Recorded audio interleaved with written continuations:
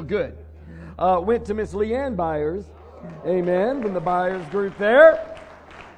And the dessert, the best dessert, swept both categories. Not only the most unique and the best was Miss Sherry Reynolds from the Woods House Church. Secret ingredient, I was told, not a secret anymore. Because I'm telling you, it was Mountain Dew.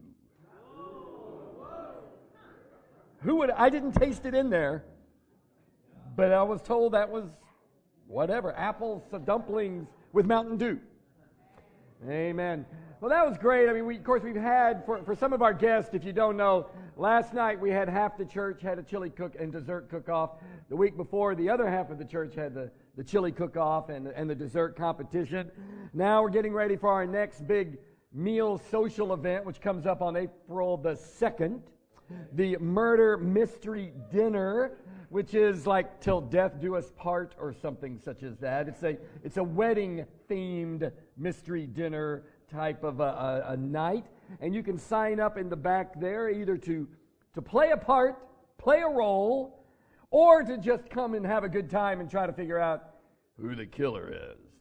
All right? And then, of course, not in that vein of silliness and dressing up and having a good time in that way, but we do have Easter Sunday coming up, which is coming early this year. It's in March this year, March the 27th, and to get ready for that, we're starting a new series today. Mark has already shared with you a little bit about it as we start this new series starting. The name of it is Famous Last Words. Now, it says final words up there because I couldn't find one that said famous last words. But the name of the series is Famous Last Words. Last words are often very important. When someone's about to die, they figure your last words, you got to weigh them carefully. The very famous, I don't know what you want to call him, predictionist, Nostradamus, star of History Channel. He said, tomorrow at sunrise I shall no longer be here. And he was right. Groucho Marx, the great comedian, personally one of my favorites. One last quip before he died, he said, this is no way to live. Sometimes the words are meaningful and powerful. Harriet Tubman, back in 1913, she was about to die. She gathered her family around her, and they all sang together. And as they were singing together, her last words were, swing low, sweet chariot. Some of you know who Bo Diddley is, great pioneer of blues and that Bo Diddley beat. As he was dying, they were listening to the song, Walk Around Heaven. He gave a thumbs up and said, wow, and then died. Sometimes I said, wow. It's a cool song, Walk Around Heaven. Sometimes last words, though, are very sad. Very famous actress Joan Crawford was filled with anger when her maid began praying for her as she was on her deathbed, and she yelled out loud, don't you dare ask God to help me. Of course, Pancho Villa, Mexican revolutionary, said, don't let it in like this. Tell him I said something.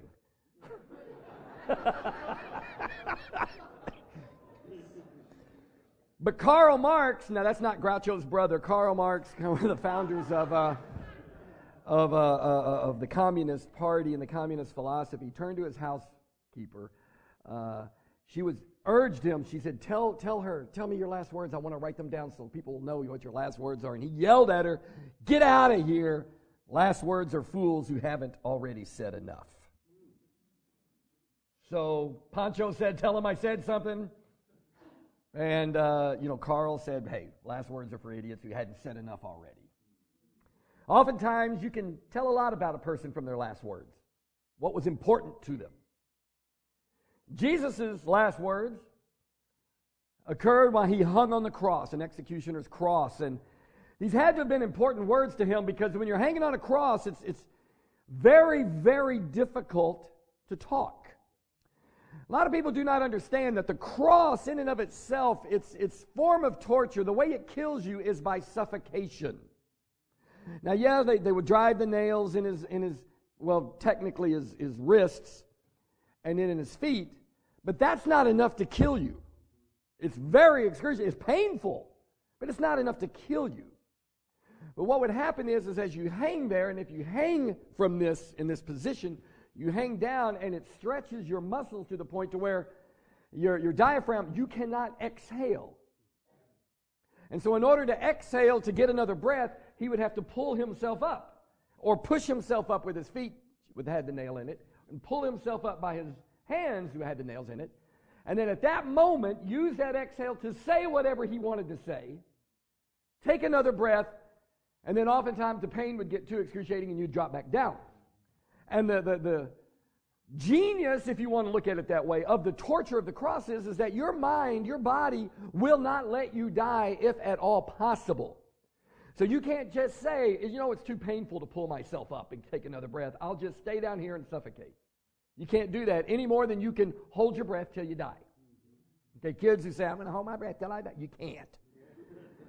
Your mind will take over and say, I'm going to get another breath no matter what. And so Jesus, and that's the torture of the cross, how no matter how painful it was, he had to pull himself up to take that other breath. And it was at those moments that he would say these things.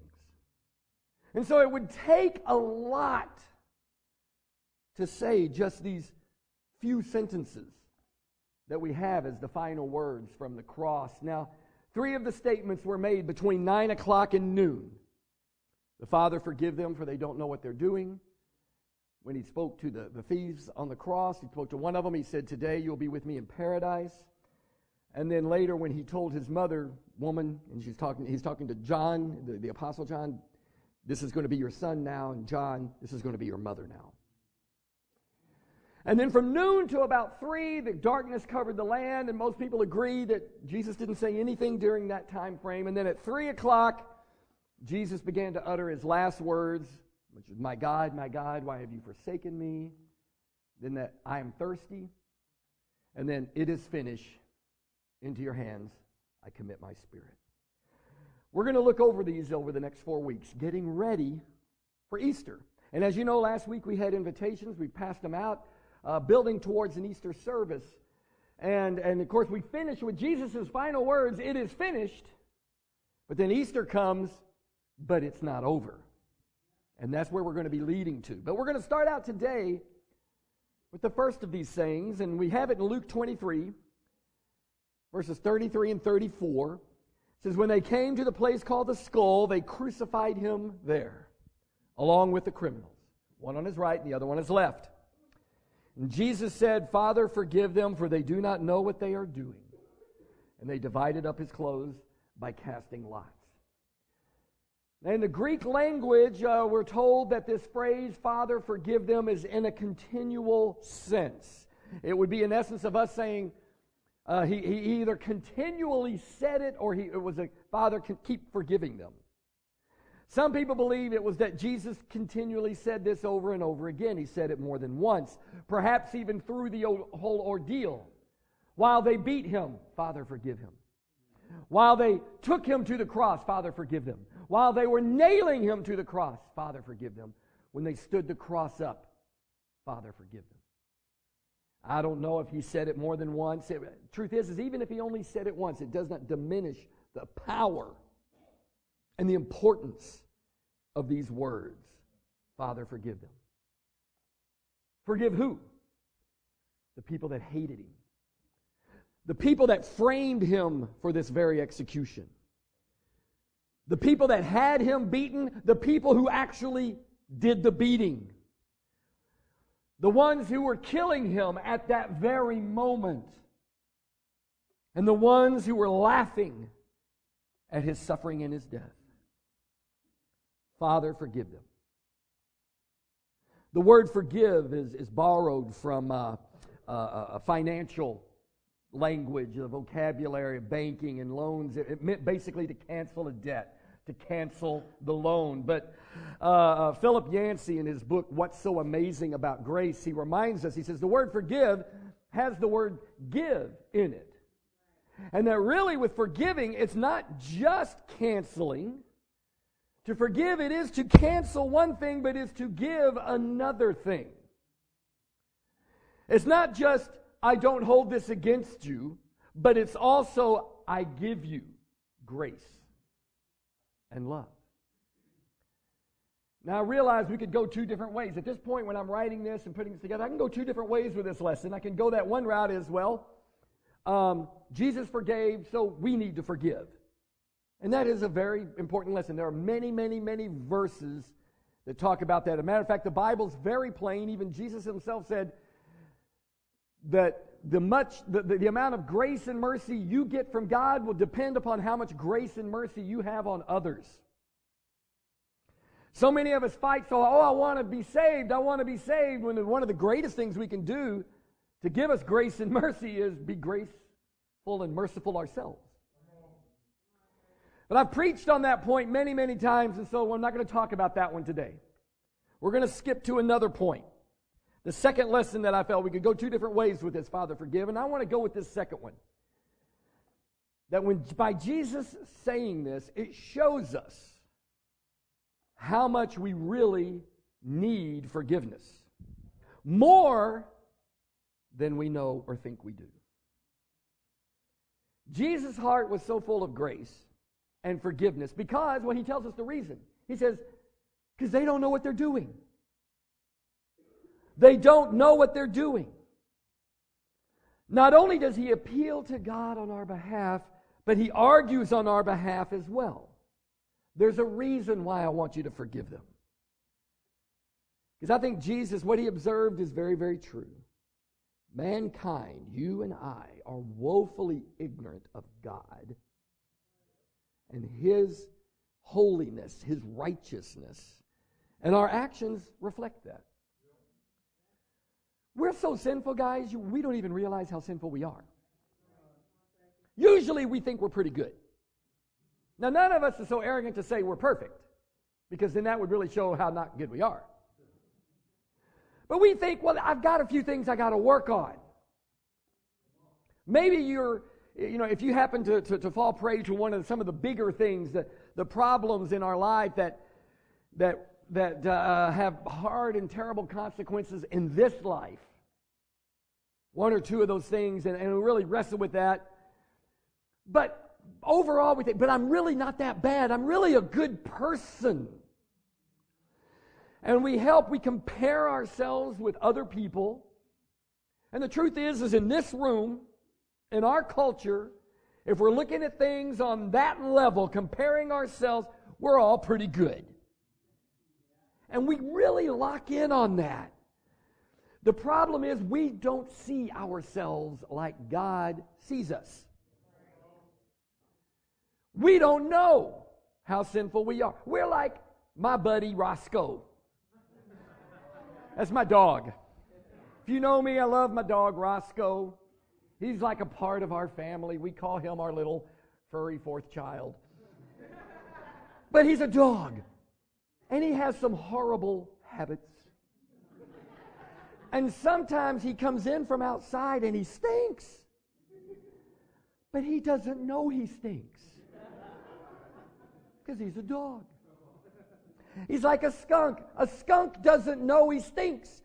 The skunk doesn't stink like, oh, wow, that's powerful stink. No, the skunk stinks like everybody runs the other way. But the skunk doesn't know it. That's a lot of the way we are about our sin. We really don't know how bad we are in God's eyes as sinners because we think we're not that bad. Turn to Romans chapter 3. And I want us to read this together, and I want to tell you right now before I spoil it for you, he ain't just talking about the Jews here. Okay?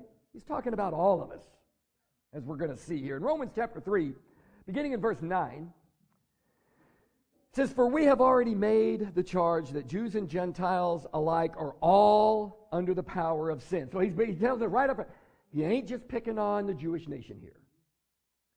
Gentiles, that's us. As it is written, there is no one righteous, not even one. There's no one who understands.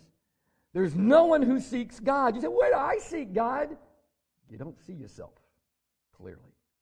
All have turned away. They have together become worthless. There is no one who is good, not even one. Their throats are open graves. Their tongues practice deceit. The poison of vipers is on their lips.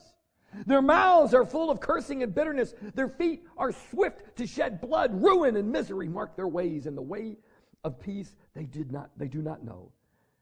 There's no fear of God before their eyes. Wow, these folks are in trouble. Except these folks are us. In verse 19, he says, now we know that whatever the law says, it says to those who are under the law. Well, is that me? I don't know. I think he's talking to the Jews there. Well, he says for the next sentence, as he continues on, so that every mouth might be silenced and the whole world held accountable to God. The whole world is silenced. There is no defense. The whole world is held accountable. Not just them, but us. Me. Verse 20. Therefore, no one will be declared righteous in God's sight by the works of the law. Through the law, we became conscious of our sin. And you see here, he's talking about works of the law there, the Jews. The principle is this. No one will be declared righteous by their own actions, by their own power, by their own, I'm good enough. That's the principle, whether it's works of the Old Testament law or the New Testament law or whatever. No one's going to be declared righteous because you know what? I'm good enough. God's grading me on a curve here. God says, no, you sin.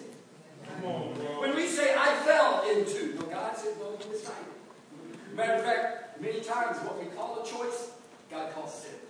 Come on, Tracy. Come on, bro. Sometimes what we call love, God calls sin. What we say, this is mine, I need this for me, I deserve, God calls sin. It's just natural, it's just what I am, it's who I am, I can't deny, I've just got to be me, I got to do what comes naturally. God calls sin. Jesus is Father forgive them. They don't know what they're doing. Now that's a weird argument. Most people will say, Father, forgive them because they're innocent. Jesus says, Father, forgive them. They're guilty as they can be. They just too dumb to know how guilty they are.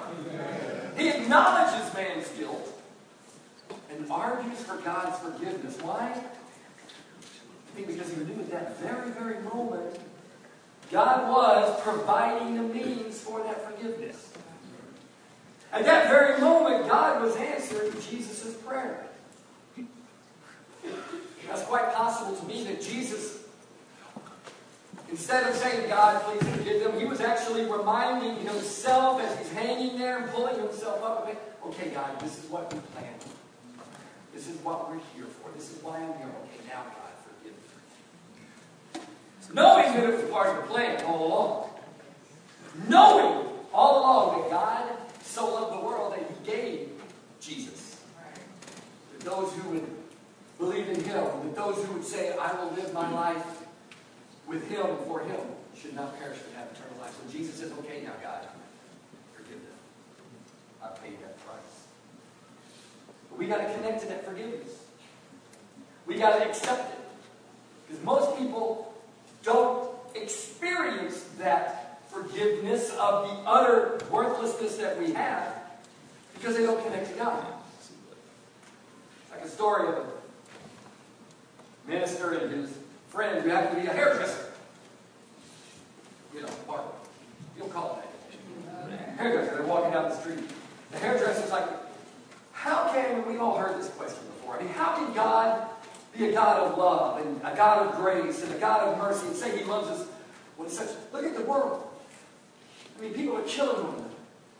People are full of hate. People are taking advantage of one another and hurting one another. And sin is stuck rampant. How can you say God is full of love and forgiveness?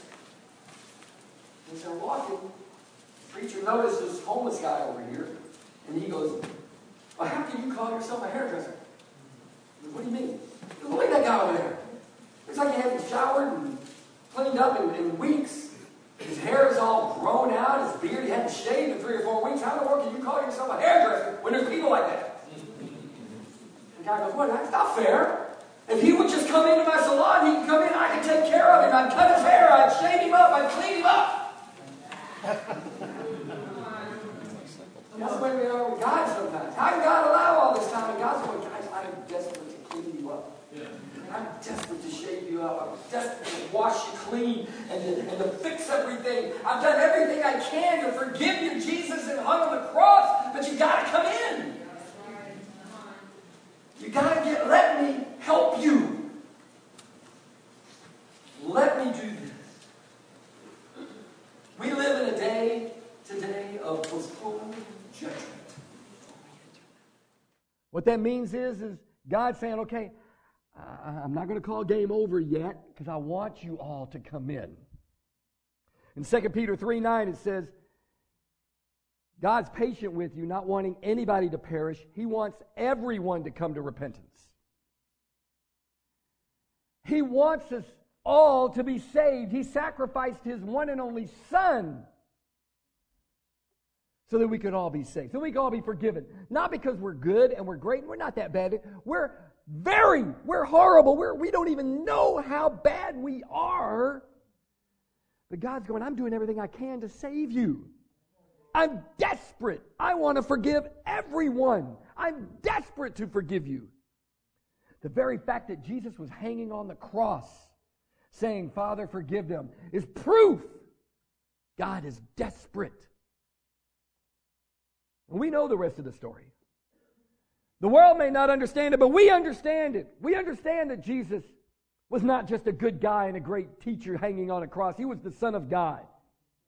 He was the sacrifice. He was the sinless one. He was the one that was good enough, but took the price for sin for all of us. We understand that. We understand He was obedient to the Father even to the point of death on the cross. We understand that by that death we can have eternal life. But what do we do with that understanding? Do we say, does it motivate it? I've got to get to Jesus. I've got to live for Him. I've got to, and we want to accept it. Okay, that's great. But Jesus says, it's more than just saying, hey, okay, I accept it. Jesus says, live for me. I died for you, live for me. Die to your old life, live for me. That's what we call people to. That's what we call us all to.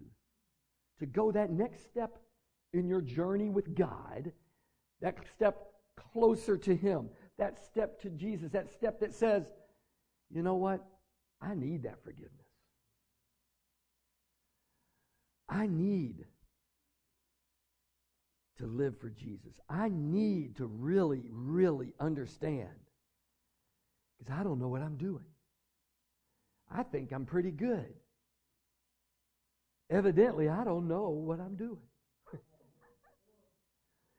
With Phyllis and I, one time when we were visiting the Vatican Museum, and we're going to go see the Sistine Chapel, right? Sistine Chapel. But what we didn't realize is you got to walk for like an hour through this maze of hallways and other chapels to get to the Sistine Chapel. And every inch of the wall and every inch of the ceiling and every inch of it was covered with paintings everywhere. Paintings. It got to the point to where you're going, there's another painting. It got to that point, and you're looking at them and you're going, okay, these are beautiful. And then you walk into the Sistine Chapel and you look up and you go, holy smoke, now that's a painting. I'm not an arty guy, and I could tell that was head and shoulders above everything else we had seen. And I realized I had no idea what I was talking about with that other stuff. I thought that was good. I thought those were pretty good paintings until I saw this one. Sometimes we think, I think I'm pretty good. And then I look at myself through the eyes of God and I go, I had no idea what I was talking about. I did not even know what good was until I really see God. We want to help you see God. We want to help one another see God. I want to help you see God. And that's the journey we're taking together over the next several weeks through the final words of Jesus. Isn't it incredible? The first things he says when he gets on the cross, Father, forgive them. Because they're actually pretty good folk. They're a little messed up. They're a little off track. No, he just said they have no idea what they're doing. We need Jesus to show us what to do, to show us what real righteousness is about and what real forgiveness is about. We're going to continue on this journey. Next week, we're going to talk about Jesus saying to that thief on the cross, today I'll be with you in paradise. Is that a good day? I mean, you're being crucified. That's a bad day. But the very Son of God says, yeah, but later on today, you and me are going to go skipping down the streets of glory. That's a good day. How did that happen? I want a day like that. I want to encourage you to come back next week as we talk about that. But in the meantime, I want us to think about Jesus and what I can do for him and how I can live for him. The one who hung on the cross and said, Father, forgive him. He doesn't know what he's doing. See your need for forgiveness and let it move you to Jesus and the cross.